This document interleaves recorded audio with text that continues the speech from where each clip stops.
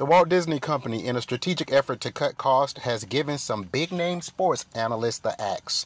Disney owns ABC, which owns the huge sports and media conglomerate ESPN, and the layoffs are continuing to pour in.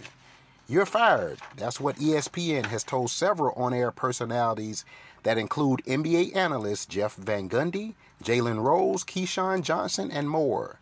The moves are part of the company's cost-cutting initiatives. They are the first of several high-profile names that are expected to be in the upwards of 20 on-air personalities that will be axed as the network tries to figure out their future direction. To be clear, Jeff Van Gundy, Suzy Kolber, and NBA studio analyst Jalen Rose are all part of ESPN's cuts as Walt Disney slashes spending worldwide. According to the New York Post, the network is letting go of top NBA analyst Jeff Van Gundy, who is part of the network's A-team alongside play-by-play announcer Mike Breen and fellow analyst Mark Jackson. Now, Mark Jackson, that's my guy, man. I don't know what's going on here. Now, ABC Incorporated owns 80% of ESPN, which means Disney owns the majority of ESPN. According to sources, ESPN informed employees Friday with a 5-paragraph note that they were being let go. Wow. You come to work to assume your duties. You go to your desk, there's a pink slip from ESPN, the corporate. But we saw Don Lemon be let go by CNN, man. No, anybody can get it. The reality is, anytime you're in corporate America, is there ever any real job security? Probably not in 2023.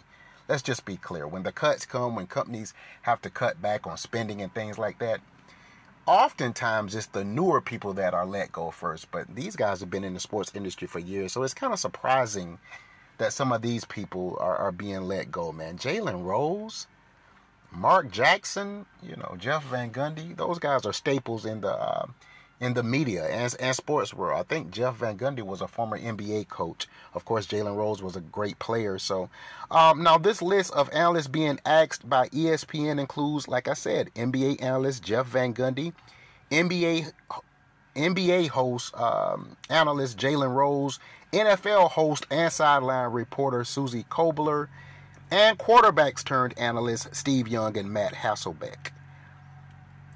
Again, the cuts are part of a plan by Walt Disney and the company, to lay off thousands of employees. So the Walt Disney Company, obviously, we live in a post-COVID era. I don't know what. Maybe they're not generating the revenue that they used to or prior to COVID, or things are just not good, on the home front. So they're having to let, obviously, a lot of people go, something like 7,000 people.